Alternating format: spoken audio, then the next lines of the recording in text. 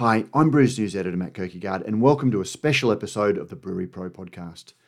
Brewery valuations and investment in the brewing industry have increasingly become issues of focus for us here at Brews News as we cover the brewing industry.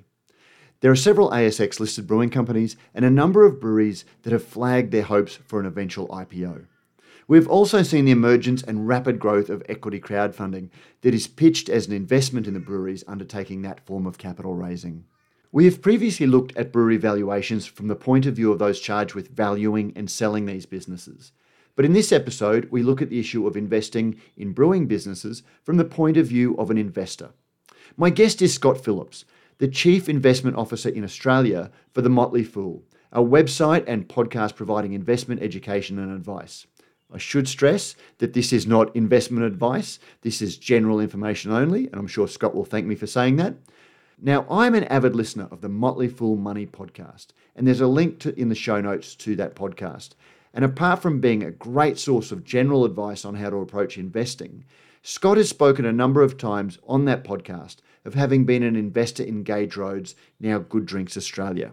I was keen to hear the thinking that led Scott to invest in Good Drinks and also his reason for selling his shares, but also to look at the idea of investing in breweries generally and the thought process that investors should bring to their decision.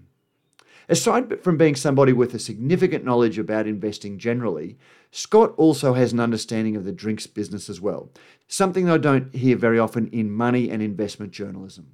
This conversation talks about basic investment principles and approaches, but also looks at investing in brewing and some of the factors that potential investors should consider in deciding whether or not they are actually investing or indulging in their passion.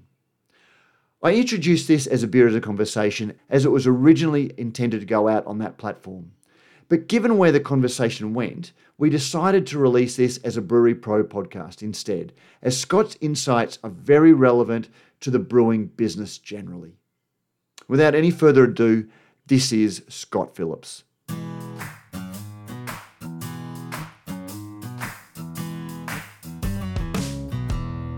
Scott Phillips, welcome to Beer as a Conversation. Matt, thank you for having me. I'm very excited to be here. I know you've got you do hours of podcasting content a week, and it's great to see your face as opposed to just hear these dulcet tones coming through. You know, as I go for a run during the week. Do you have people?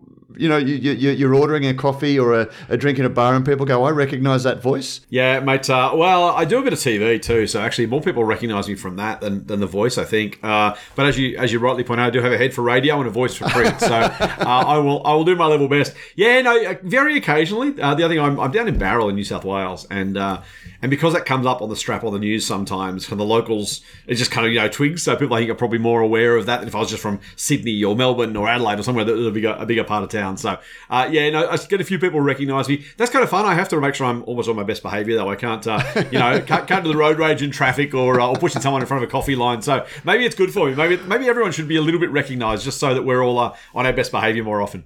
Yeah, well, in my case, I can't be photographed drinking wine because it would just be sort of off-brand. Exactly. Tell us a little bit about who is Scott Phillips and what's the Scott Phillips story?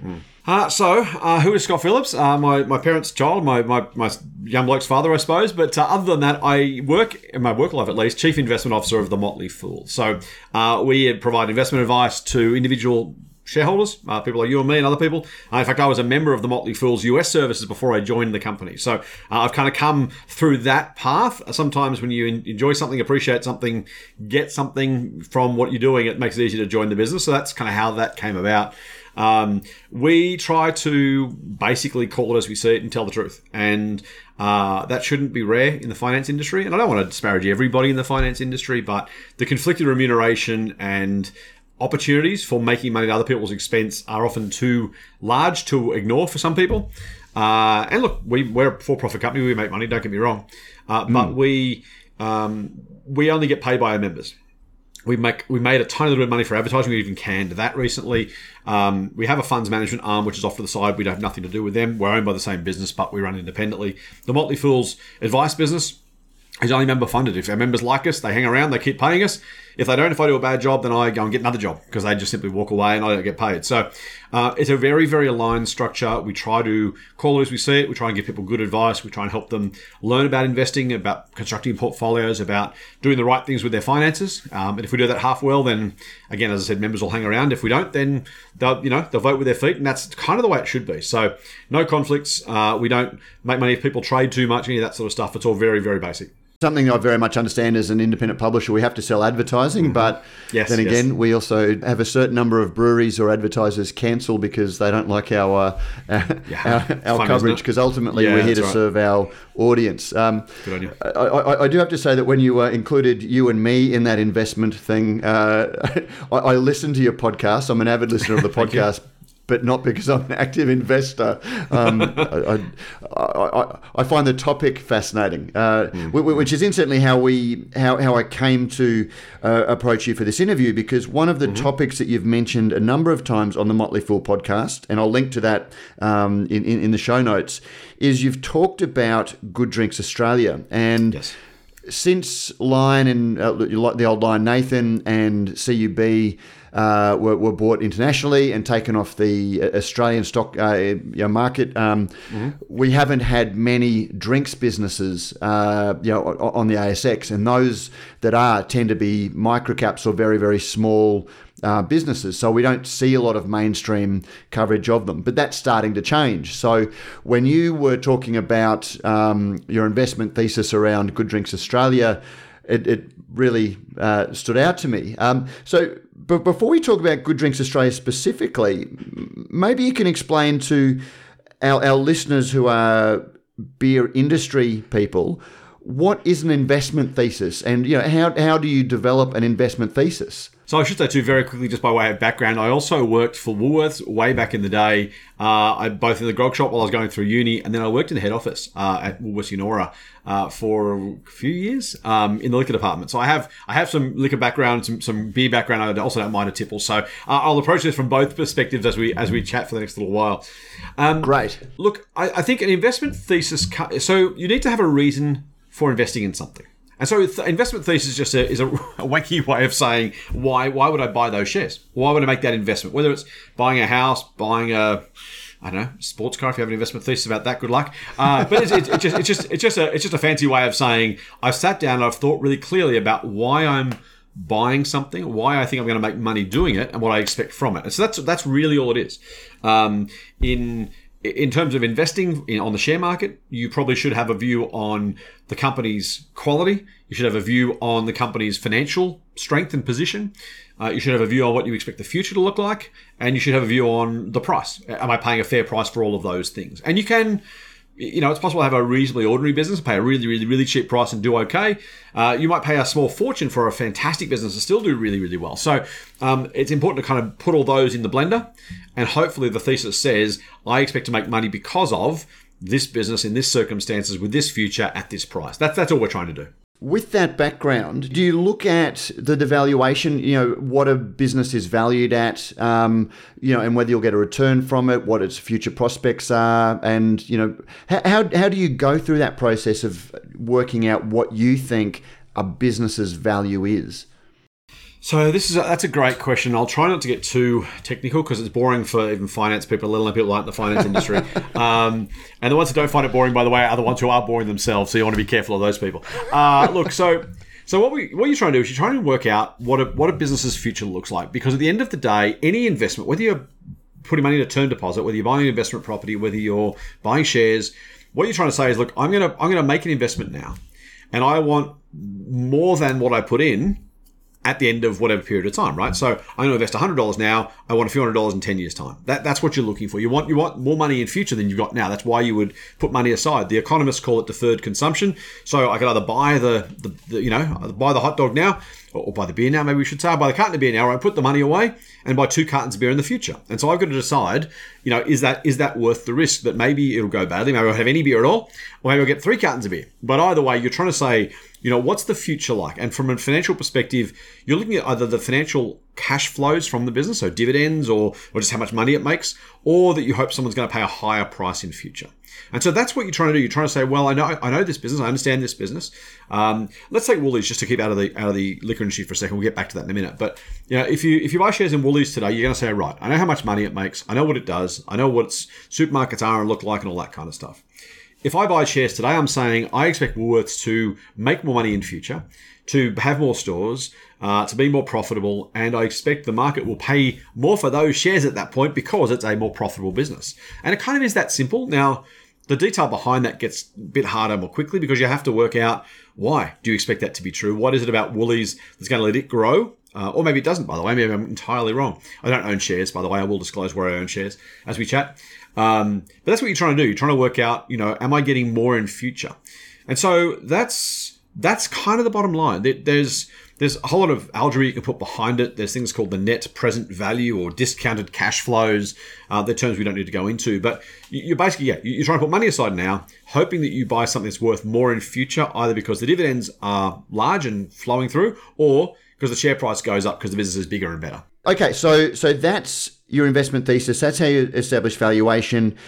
Yes. When did you invest in Good Drinks? It was a very long time ago. It was, I want to say, if I was a betting man, I would reckon probably about 2013 or so. Okay. While it was called Gage Roads Brewing back in the day. And as Gage Roads, it had a very good private label contract with Woolworths, and it had a small but growing and relatively popular and relatively well-regarded Gage Roads brand. And how long did you hold on to the shares? Because I know that you've since sold them. I was right. April 2014, I bought the shares. I sold them. I sold all of them in March of 2022. So I held them for a little tiny bit less than 8 years in total. The shares kind of were consolidated, which is a weird way of just saying they kind of combined them all together and made the share price higher. So it's harder to look at the detail. But I will tell you that over that 8 years, I've got the numbers in front of me, so I can unfortunately tell you how terrible it was. I lost an average of 8.05% per annum over that 8 year period. I just writing through numbers quickly. I spent about 12 grand on the shares and sold them for about $6,800. So there you go. Wasn't a very good investment. Okay, so approaching the investment, did you look at that was a very exciting time for the brewing industry. It was growing. There was a lot of hype around craft beer and the prospects for brewing. Did you buy that thinking that the business individually was going to do well and expand, or did you see them as a potential takeover target, for example, that they might and get a ownership premium paid? So I'd never ever invest on a speculation of a takeover because they too often don't happen. So it was always possible, and I would have been happy if there was one, but I don't think anyone should invest speculating on a takeover. So no, it was all. So the reason was fundamentally that they had at the time pretty good volumes.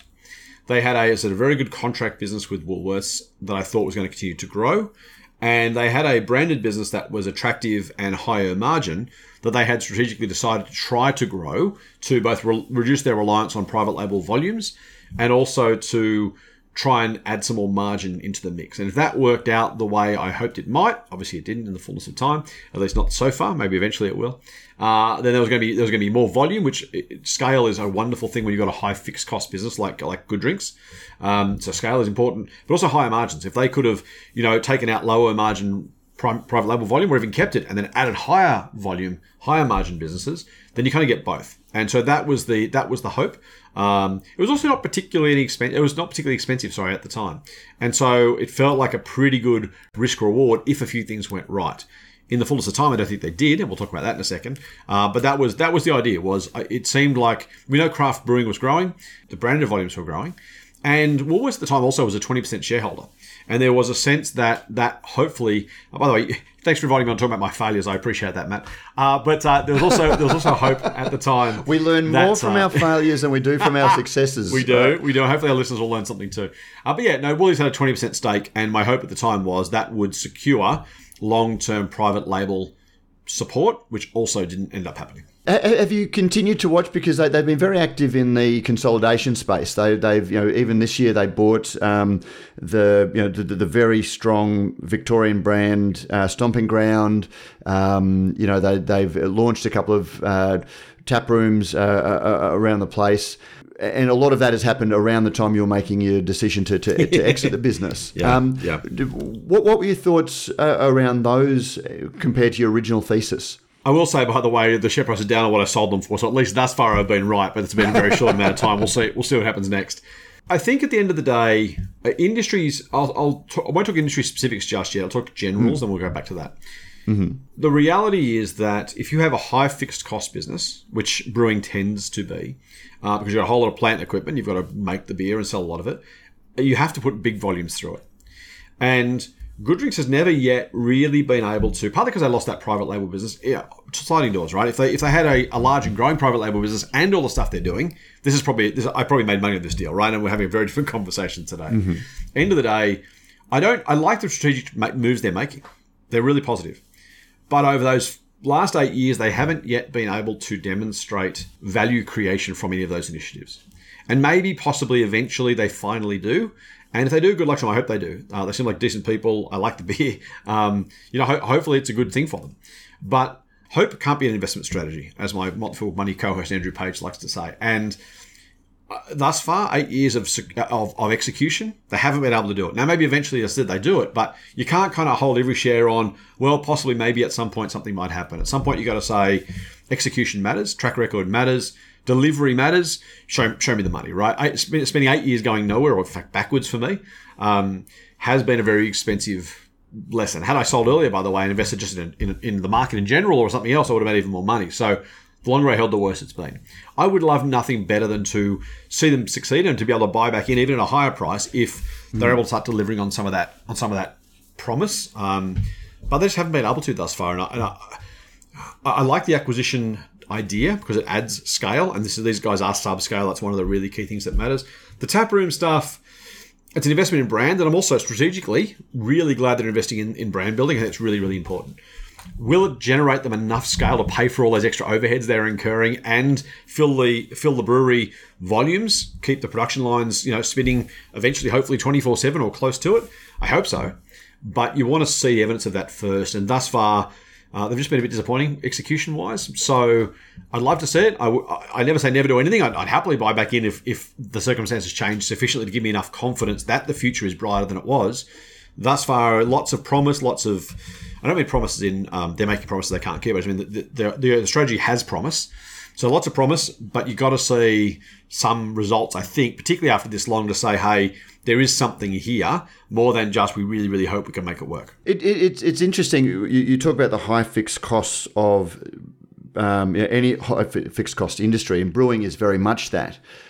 Yet a lot of the consolidation we're seeing in the brewing industry is from small craft brands. Their customers like the fact that they're small and local, and so they often keep the small production facility.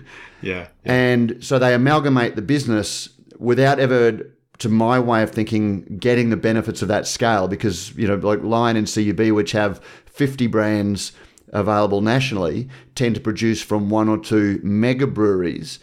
And it's that fact that made the craft brewing industry to some extent attractive, because they're small and local. That's right. Yeah, does the brewing industry have that internal contradiction as an investment, because the need for small and local actually takes away the ability to grow and scale?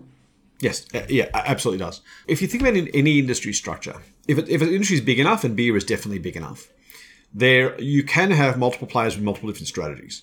What you have to make sure is that your strategy is financially viable enough to be, generate returns for you as the person who's putting in capital or running the business, and for any external shareholders you might have. So if you are, and let's go restaurant industry, right? If you're Macca's, you have a squillion restaurants, you have low paid staff, but you do it, you run it with military precision. You keep your costs down, your restaurant's clean, your price is low, and you just pour through a whole lot of stuff. Then there are other high-end restaurants that charge $250 for a person for lunch or dinner, who also can make a lot of money because they work on small volumes, really high prices and really high margins. So Macca's will say, we'll make a few cents on the dollar and just do a lot of it. Others will say, we want to make 80 cents on the dollar. We're going to sell a $20 lobster for $75 when it's plated up, and try and make money doing that. And frankly, beer and wine at restaurants, come with double the price because they can. It's captive market, and so that's what they do. So I don't think craft brewers are destined to never ever make any money.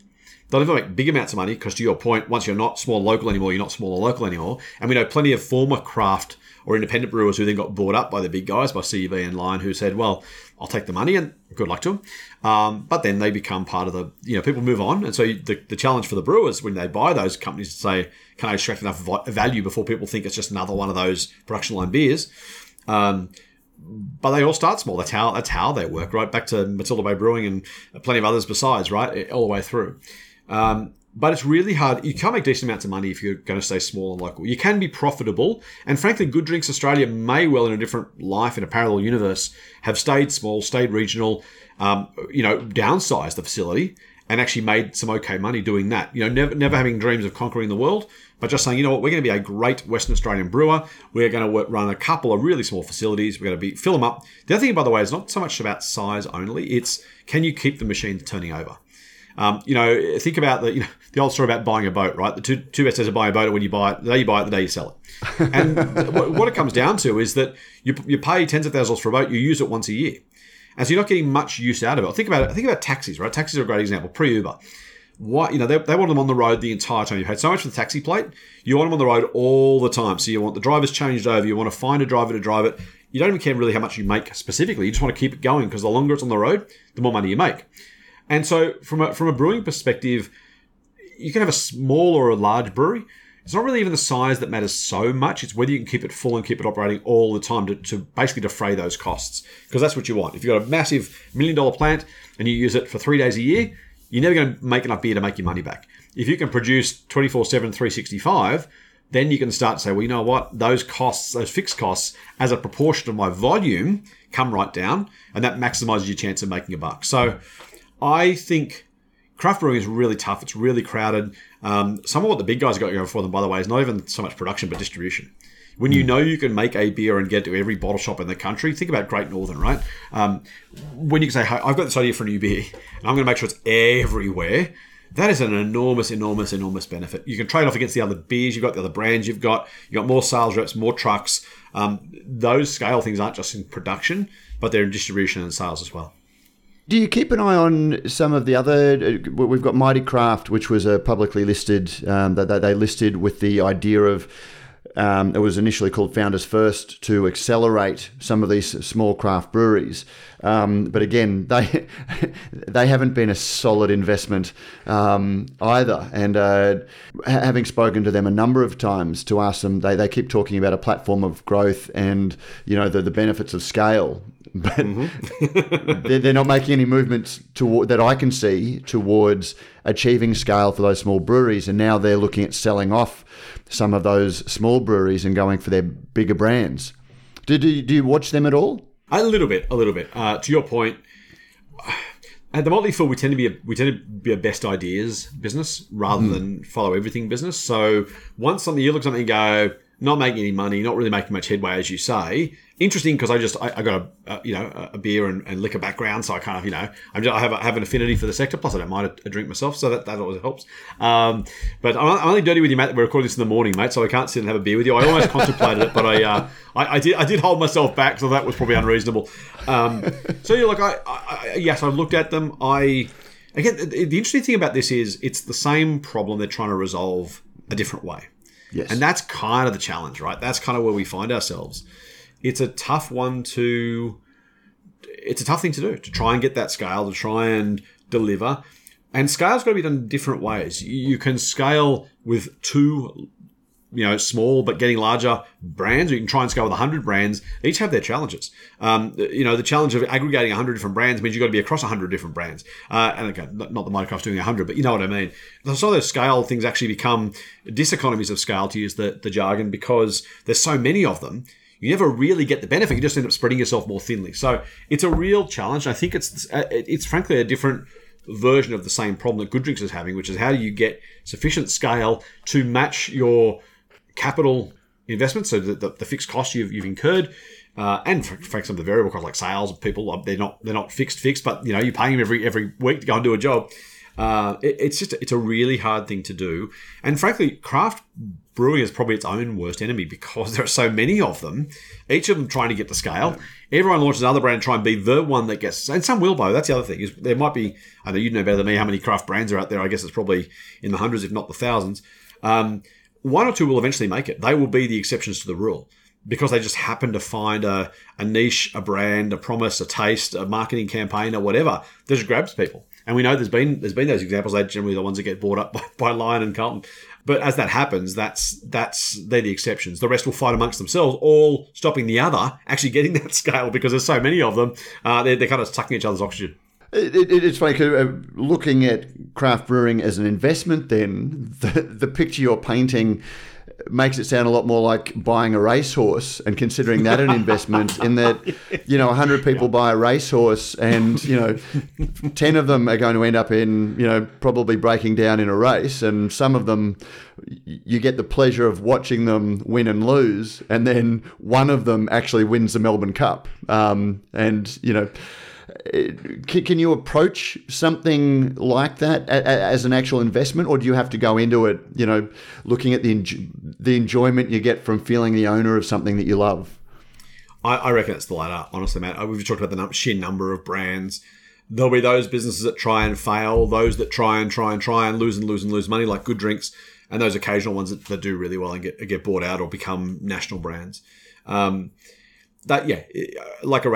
expensive hobby is probably the best way to put it. And honestly, the fact that some of these smaller ones are trying to raise money with what they call crowd equity. In other words, rather than listing on the stock exchange, they say to people, "Hey, do you want to come and buy? Put $500,000, a couple of $1,000s into your favorite beer brand." We do it because we love the beer or we like the story.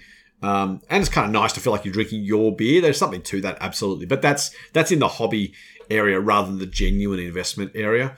Again, doesn't mean some won't be successful. I'm very, very aware that of the lot that are crowdfunding right now, there will be one or two that maybe do reasonably well.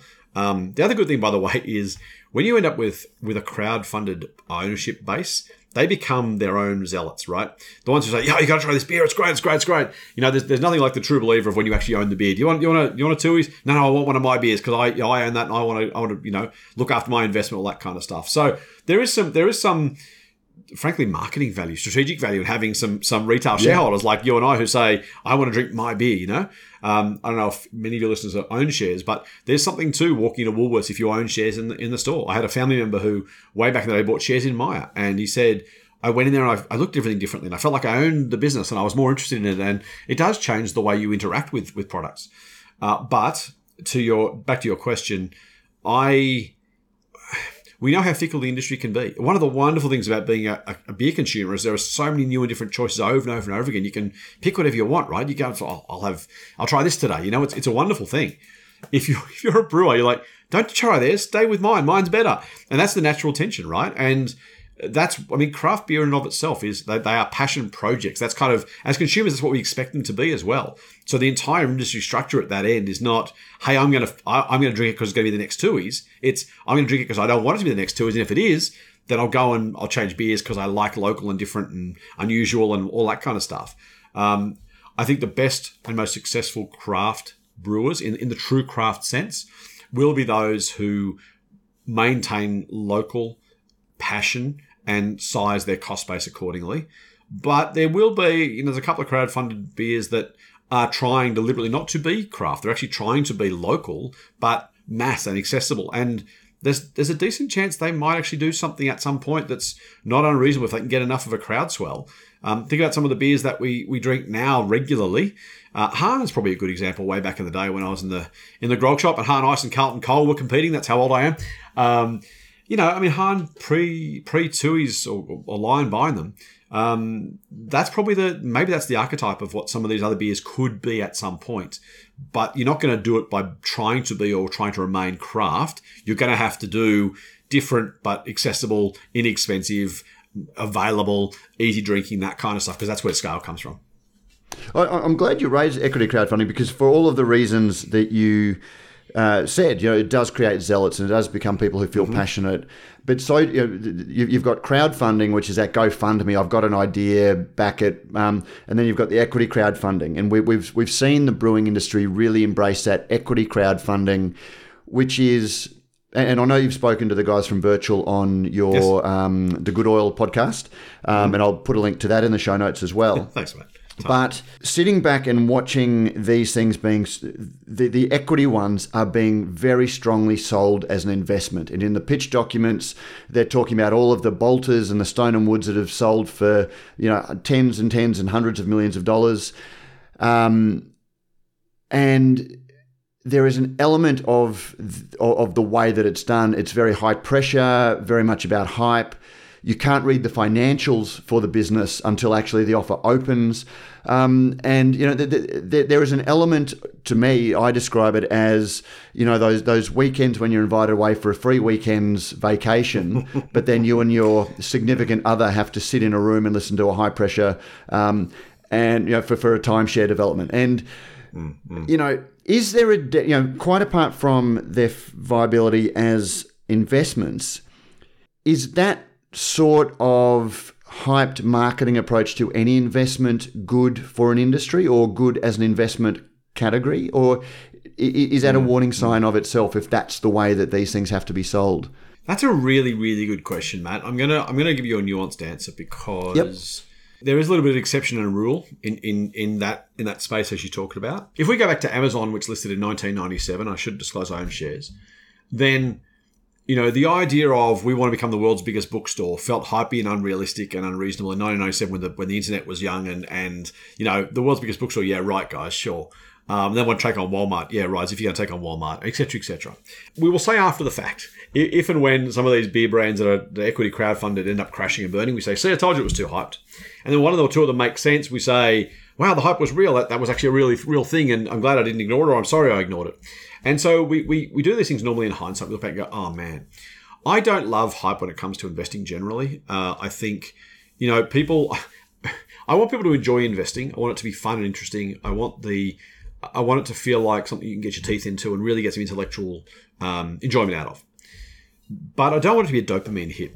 It's not there to, red or black at the casino, $5 in the pokies. Hey, I'm up, I'm down, I'm up, I'm down. Oh man, I don't want to be exciting. I don't want it to be, edge of the seat stuff. This is long term. I'm putting some money down now, putting $1,000 down now. Hopefully, as we said before, I got $2,000 in 10 years time. Great. That was worth it. That's investing, right? Punting on a thing that might possibly do well or not. The horse, as you mentioned, either the investment or at the races, whichever way, an owner or a punter, I'm not sure who gets the worst returns, actually. The bookies win, but I'm not sure anyone else does. It's a really difficult thing. So I don't love the hype, generally in any investing, including equity crowdfunding. And there's plenty, by the way, on the ASX, plenty of hype there. You only look at some of the lithium stocks or some of the other stuff. I mean, there's hype all over the place. So you want to be careful of that. I don't love that. I think it's a shame that we have that going on in general. But I don't want to point it just at the equity crowd guys. What I do worry about is that people get sold the idea, not the financials, and the people who participate in any capital raising, including equity crowdfunding, may not be doing it with the required degree of understanding and sophistication when it comes to what they're buying, what they're getting for it. So if I invest $2,000 in an equity crowdfunded beer, capital raising, or some biotech on cancer cure on the ASX, or some lithium hopes and dreams miner, they're not necessarily different. They're the same types of problems. People say, beer, I love beer. I love that beer. I love the person behind that beer. Therefore, I'll buy the shares. I'm like, well, the first three things can be true. Whether you should buy the shares or not isn't relevant to any of those things, right? We all know businesses that have gone so motherless broke despite being backed by some great people. Adam Gilchrist famously was on the board of a sandalwood producer, wood used for those kind of incense stick kind of things. I love Adam Gilchrist. He's a great cricket player. He seems like a really good bloke who, I loved his honesty on the cricket pitch. Does that make him a good director? Does that make it a good investment? No. And that's not to bag Gilchrist or the company, just that the two don't need to be the same. So when you think about celebrity-backed companies generally, and buy it because the celebrity's involved, that stretches things a little bit more than I think you should be comfortable with. The flip side, I will say, is some of that celebrity endorsement actually can be good for the sales of the product itself.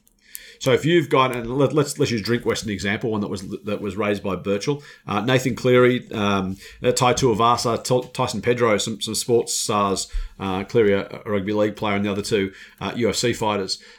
These are, it may be they bring with them massive numbers of potential drinkers, because who doesn't want to drink the beer that these guys are drinking? That seems like a really good thing to do and a really cool idea, and why would you not? So there are times when those things can, in and of themselves, be, yes, it makes you want to buy the shares, but if it also makes you want to buy the beer, then maybe there's something to it. So I don't want to, there's no blanket rules, but to your point, the more something's being hyped, the more careful you should be to make sure you're really considering the investment on its merits and not getting swept up by the story.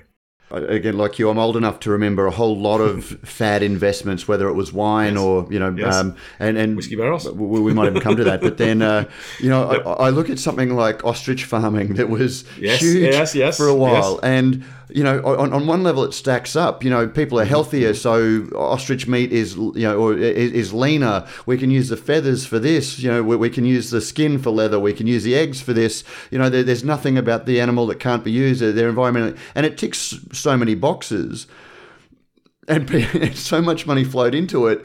And I don't know anyone who made money in ostrich farming. I know a lot of smart people that put money into it, but I don't know anyone that actually made any money out of it, except for the people selling the investment. Funny that, which is the number one challenge. I mentioned at the top, the finance industry is an interesting industry. There is so much money flying around our industry that there are people who have very, very, very strong incentives to find ways of parting you with your money, because there's so much in it, right? If I can create a product that all of a sudden seems attractive, then you'll throw me your money and I'll make a fortune, and whether you make a fortune or not is up to you. There are some people in our industry who are straight out crooks. There are some who are immoral, some who are just misled, and there are some who are trying to do the right thing. And, you can make up your mind who's who. But, yes, you're absolutely right. It kind of goes back to what I was saying about good drinks before, actually. Not that they're anything like ostrich farmers, but you just gave a list of potential uses for ostriches and why it might possibly at some point be good. And that's okay, but the kind of the maybe what might possibly happen depending on circumstances at some point, et cetera, I kind of think about, I don't know if you did probability at school, and I won't go into detail, but if you get in a probability tree, say if this is true, and then if that happens, and then if that happens, then if that happens, I call if the biggest small word in the English language, because once you add some of those ifs together, if I can buy an ostrich farm cheaply enough, if ostrich meat becomes something that's sellable, if supermarkets stock it at a large enough volume, if there's so many ifs on that the probability of that actually being successful becomes infinitesimally small. And why do people do it? Because they got sold on the greed idea. You could possibly make a fortune out of this. Why do people buy lotto tickets? Lotto is the stupidest investment in the world. I buy a lotto ticket every now and again too, and I know I'm stupid for doing it. So I'm not pointing the finger at other people. But the very idea of, someone's going to win $1 million, it might be me, therefore I should buy a lotto ticket, is about the stupidest thing you could do. But how many of us do it? They reckon half of Australia bought a Powerball ticket last time it was $160 million, despite the fact the odds were infinitesimally small. And so you kind of, that happens across the board. Greed takes over, and the ifs all stack up, and people go, well, but imagine if it's right. And then you start to convince yourself it's right, because humans are weird creatures. You will have heard me on the podcast talk about, our evolutionary brains are so terribly, terribly ill prepared for investing. That I've started calling investing these days. I think investing is probably defined as your ability to overcome your brain's natural instincts, because that's kind of what it is, right? Successful investors are the ones who can best overcome the brain's instinct to, I want action, I want it now, I'm not very patient, I can't imagine waiting, the guy over there is making some money, so I'm jealous. Every day our brain is trying to mess with us when it comes to trying to invest. And the bad people out there will absolutely know what our psychology does and take full advantage of it. Every marketer in the world's job is to say, hey, how about I appeal to your subconscious? How about I appeal to your emotions? Very few want to appeal to your rational brain, because rationally you'd say, that's a stupid idea. Why would I do that? But your emotional brain says, it tastes good, it looks good, I'll feel better, I might get rich, and that's what they want to try and appeal to. Shut off your rational brain, use your emotion. And people raising capital are probably the same thing, right? Here's the only other thing I would add is the equity crowdfunders themselves, people who are raising money, aren't doing it because they're trying to screw you. 99.9% of them are trying to do it because they think, if I could get some more money, maybe my beer might be the one that finally, or is the next Han, or is the next Matilda Bay. And if I could do that, then I'll make money for me, I'll make money for my investors. I'm not saying it's not risk-free. I'm just saying I really think we should try this, and I'm going to give it a red-hot go. Come and help me do that. Again, Twiggy Forrest started with Fortescue with, not exactly $14, but not much money in the back pocket. He's now a billionaire. So it's possible, right? Every other, iron ore company went broke, but Twiggy made it. Should Twiggy have not tried? Well, obviously not. But should the others have not tried? In hindsight, we know the answer to that one. Doesn't mean that, Twiggy's fortune isn't real. Really good points. I guess, given investing is nuanced and the considerations around it, is there a potential downside, particularly from a brewing industry? And I said I'd come back to wine. That's probably a good time. When we saw a rush of investment into the wine industry, with government incentives and things like that, and then suddenly you have a wine glut that, because everybody's rushed into it, that can take out a lot of what would otherwise be viable businesses because they're all competing against each other. Is there a potential downside if there is this easy money flowing into an industry, that's based on passion and not necessarily more robust investment thinking? One of the paradoxes of investing is that most investors will say they're believers in capitalism. And capitalism works on the fact that if there's excess profit, someone will come and take that away. So if there are a lot of beers being sold and a lot of beers being drunk, it makes sense for a lot of people to try and get into that industry and make their share of it, right? And when competition works, there's not much profit to go around because that's what's supposed to happen. Capitalism invites competition. Competitors come in. They keep profit margins low. Whenever profit margins creep up, someone else says, "Oh, I'll have some of that, please," and they'll jump in. Think about the airlines. Every 5 or 10 years, we have a third airline launched in Australia. Someone wants to try and take some share. Very rarely works, but that's what happens. Someone says, but what if I could probably make some money there. I could probably take something from those guys. Now we have a lot of oligopolies in Australia too. A lot of, which means, a few companies dominating a space. We might talk about Lion and CUB. We might talk about Coles and Woolies. We might talk about Qantas and Virgin, Telstra and Optus, maybe TPG. So 2 or 3 companies at the top of 4 big banks. So it doesn't always work perfectly. But to your point, I think, it's really hard because a lot of easy money in an industry is because people think there's some promise and they're all going to try and chase it. But yeah, you're right. The more competitors there are, the more serious those competitors are, the more engaged those competitors are, the lower the margins are for everybody else because they're all trying to do the same thing. And eventually someone's going to try and fight on price or volume or distribution or something. It makes it harder to compete. So if you believe in capitalism, you want lots of competition. If you're a business owner, you want as little competition as humanly possible, right? Because you want to say, well, how about we both... No one actually says this out loud because it's illegal. You can't collude. But I'll give you an example right now without making any allegations. As we record this, Qantas and Virgin are charging a small fortune for airline tickets, and they're not adding any capacity. The planes are full. They're cancelling the ones that aren't full. They are absolutely both separately, but at the same time, maximising profits. That's what an oligopoly can do if it's working in the favour of the independents. So without the small guys, would our choices from the big brewers be less and more expensive and less impressive and less exciting and interesting? Yeah, absolutely. They just make the 2 or 3 beers they get away with making. They'd make them at really, really, really long production runs. They'd put the prices up because no one could compete on price, and they'd make a fortune. And I'm not besmirching those guys. That's just what, if you're a business owner, that's what you would do. That's what you should do. You're there to maximise profit, right? The little guys in the space, the more of them, frankly, the lower the returns for everybody else. It is, it's a tough one. Generally speaking, the more players in an industry, the less profitable that industry is for the incumbents. It just tends to be the way it works. Last question before we move off crowdfunding is how important is regulation to consumer or investor confidence in an industry? And I raise that because equity crowdfunding is regulated by legislation. It's supposedly overseen by ASIC, and yet it's such a small little niche area that I can't imagine ASIC ever having the resources to properly regulate it. Is that potentially problematic, or does that create a Wild West possibility? Possibility, absolutely, yes. I don't know of, I wouldn't mention if I did, but I would say generally if I thought there was, I don't know of anyone doing equity crowdfunding who is doing any Wild West stuff right now. In the sense that they're not doing anything that's illegal or questionable that would possibly breach some rules, to my knowledge. Which is not to defend them, I just don't know any that are. Yep. I have no investments in them, by the way. I have no dog in the fight. I have no relationship with anybody in that space. But there's always the possibility for doing so. As I said, whenever there's enough incentive, whenever there's enough money sloshing around, someone's going to be incentivized at some point to bend or break the rules. So, yes, it's always possible. Would ASIC have the opportunity to look at it? No, I don't think they would. The funding organisations, the guys who manage the crowdfunding capital raisings, they have every incentive to do the right thing because they want to do more and more and more of it. So I'm not too worried about the incumbents breaking the law as it currently stands. I am actually more worried about the law itself and the way it's presented. When the inference that someone can draw is, I'm going to throw $2,000 into a crowdfunded, craft brewery because, hey, it's only $2,000 and I get to own some beer and I get to feel like an investor. I think that's it's not misrepresented, but it has the potential to be inferred by the reader of the information that way. And as something, I'm an investor, right? I'm a stock market guy. But when people people would go to if you went to the dogs and you put $50 on the nose of something, Adapto on a was it Friday, Saturday night, wherever they race these days, people say, oh, you're a problem gambler. That's a stupid bet. Why the hell would you do that?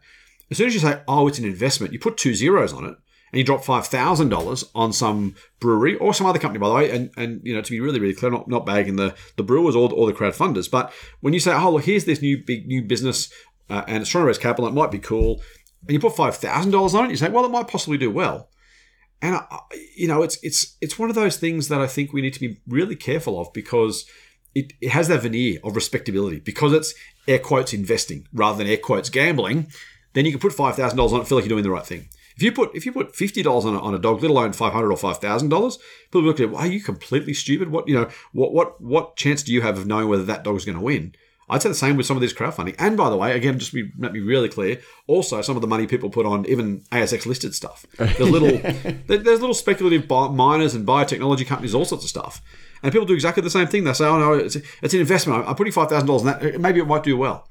I'm like, if you wouldn't do that at the dogs or the casino, you really have no business doing it in equity crowdfunding or on the ASX either. You make a great point there because I guess anyone that watches journalism, we all read papers trusting that we're being given good information, and then I think anyone who has ever had personal knowledge of the story that they're reading immediately sees all of the flaws. That's true too. Yes, good point. And so you realise that, well, if you spread that across the whole paper, what do I trust in? And as somebody who has a fairly good understanding of the brewing industry, and you even see Australia's leading financial paper, the AFR, whenever it covers the drinks industry, you see it reporting so much on gossip and media release and speculation that has clearly come from the company that is listing or listed or wants to boost its prospects, and it's being reported as fact. So it is clearly it runs across the whole industry. How challenging is it? And I say this as a journalist who sort of tries to strip out the hype and nonsense from media releases to inform our readers, but as an investor, how hard is it to have to work to get the knowledge of a business to make a meaningful, informed investment? So that's a really, really, really good question. There is too much journalism by press release at the moment, and that's partly the journo's fault, but frankly, it's the business model fault for a lot of the publications, right? Where it's like, I've got to put a story out, I got a press release from so-and-so, they say this thing, I paraphrase it, I put some quotes in, I hit publish, and I've reported the news, and we're done. And I say that all the time. In fact, if you ever compare 2 or 3 different news sources on the same story, they're all obviously using the same press release and regurgitating different ways, then it's an issue. It's a real issue for the industry. It's an issue for society. I think we're not as well informed as we could be because of the pressure on journos. I'll just interject there because a lot of our readers will know that we publish media releases, and it was something that I did at the start because in a drinks industry where you see that everyone's coverage is the same, we actually publish the full media release with the disclaimer at the top saying this is a media release. We have not applied any filter to it. Read it as that, because I take the view that when everyone else reads exactly the same thing, that someone has gone through and edited and added no value to it, they can go, well, hold on, here is the source of all of that news. Yes, and you're better off doing that. I think honestly, that's a much better, more responsible approach than trying to recraft a story around a press release and pitch as a story. Our investors at the Motley Fool have tendencies in their early days with us. They tend to do the same thing. They will say, oh, this company's going to do this next year. And I'll say, are they going to, or is that what management said? Well, that's what management said. Okay, well, let's say that because it's not the same thing. They're not being disingenuous. They're just reading that and saying, but the management said they were going to do it, so they can do it, right? So, well, a bit more cynicism or skepticism might be required. You'll learn, and we'll get there. So yeah, you're exactly right. That is the challenge. So I think back to your question in terms of the information investing. Here's the problem with investing a lot of the time. There are some really smart people who do it, and smart people. I'm going to make some massive generalizations here. Smart people generally want to be the smartest person in the room. They want to be smarter than somebody else, and they want to have the most complete, the most whatever version of their truth. And that's intellectually admirable. Investing-wise, you have to differentiate between how much you know and how much of what you know is actually important. And I would suggest that 95% of your... It's the 80-20 rule. 97% of your returns, particularly the excess returns, that when you beat the market, you do well, don't come from the one piece of information I found out on day 362 of my research. If you get the basics roughly right, if you understand the business model broadly, if you understand the things that move the dial when it comes to businesses and investments, and you get that roughly right more often than not, you're actually probably going to be better off with that than trying to be more... trying to be cleverer. I think there are some really, really smart people who are so keen on being right and the best and whatever, they miss the broader idea, which is get it 80% right. It doesn't take all that much to look at something like an Amazon or a CSL or, I don't know, I'm trying to think of, even Woolies, right? Woolies listed at $2.35, it's now a $35 stock. Is it growing? Yes. Has it got more customers? Is it opening more stores? Is it taking market share? Yes. You don't need to know all that much more than that. Is it sustainable? Yes. You could find out that the new Metro store at, New Farm West is going to have 384 square feet of this thing and that price and that margin. And it's interesting, but does that change the basics of the building blocks of the investment? Very, very rarely. So sorry, it's a long answer, but I actually think that the time is better spent understanding the sources of business and investment success and looking for those. So, get your mental model right and then apply it rather than trying to be expert in a particular company thinking that, as I said, the nth day of research will finally unearth that gem that goes from, I'm not going to make any money to this to, I'm the only person who knows this thing, I'm going to make $1 squillion. It's just so incredibly rare, it's probably time wasted. Last question. Do you have any investments in the drinks industry at this stage? Clearly, you've sold your good drink shares. Do you have any others that you're keeping an eye on? I don't. When you're a kid, you're young and stupid. I probably was always going to be investing. Unfortunately, I haven't been as successful as I wanted to be. I had aspirations when I was a kid. My old man used to drink Tooheys Old and Tooheys Country Special, for those who remember that beer. And I had dreams of buying Tooheys back from the Japanese and making it an Australian company again. So that was going to be what I did with all my millions when I made them. Unfortunately, that hasn't happened yet. But you never know. Lion, if you're out there and you want to make me an offer. But otherwise, no, I don't have any drinks investments at the moment. I used to work for Diageo back in the day. I'm still very partial to a Guinness or two. So I try to spread my drinking around. I've got some Cooper's Extra Stout in the fridge at the moment, actually. So no, nothing currently in the liquor space, unfortunately. I do own shares in Treasury Wine Estates for full disclosure. I know you're asking about beer, but just to kind of cover the general space, I would love to find some really high quality listed alcohol/beer investments. I think it's a very promising industry. I like what's going on. I think there's some really good money to be made by some savvy investors, but it's there's no options at the moment, at least in my investigations. But when there is, I'm sure you'll let me know, Matt. Well, if you can't afford Tooheys, I think there are a lot of smaller craft breweries that may be looking for investors. So yeah, exactly. Look for a Godfather offer, right? Yeah. Well, Scott Phillips, thank you. This has been a brilliant chat. I've really enjoyed it and learned a lot from it. So I'll be putting links to the Motley Fool and your various other podcasts. But thank you very much for joining us for this conversation about beer investing. Mate, it has been an absolute ball. Thank you very much for inviting me, and I will follow with interest. Thank you. And that was Scott Phillips. As I said in the intro, this is general advice only. This is not investment advice, and you should take it in that context. If you want to hear more general advice, you can hear about Scott Phillips' thoughts on investing via his Motley Fool Money podcast that he does with Andrew Page. You can also hear his chat with Matt Vitale from Birchall, likely a very different chat with Birchall than I would have had on his Good Oil with Scott Phillips podcast. Again, there's a link in the show notes. If you like what we do at Radio Brews News, you can invest in us. Either as a business, you can take some advertising, or as a listener, you can sponsor the show. There's a link to that in the show notes. You can invest some time with us by reviewing us on Apple Podcasts or your favourite podcasting service. Also, you can email us at producer@brewsnews.com.au to share your thoughts. If you're not already a listener to the Radio Brews News channel, we do a weekly show called Beer as a Conversation on that platform, and we also look at the news of the week on Brews News Week. You can find a link to that in the show notes as well.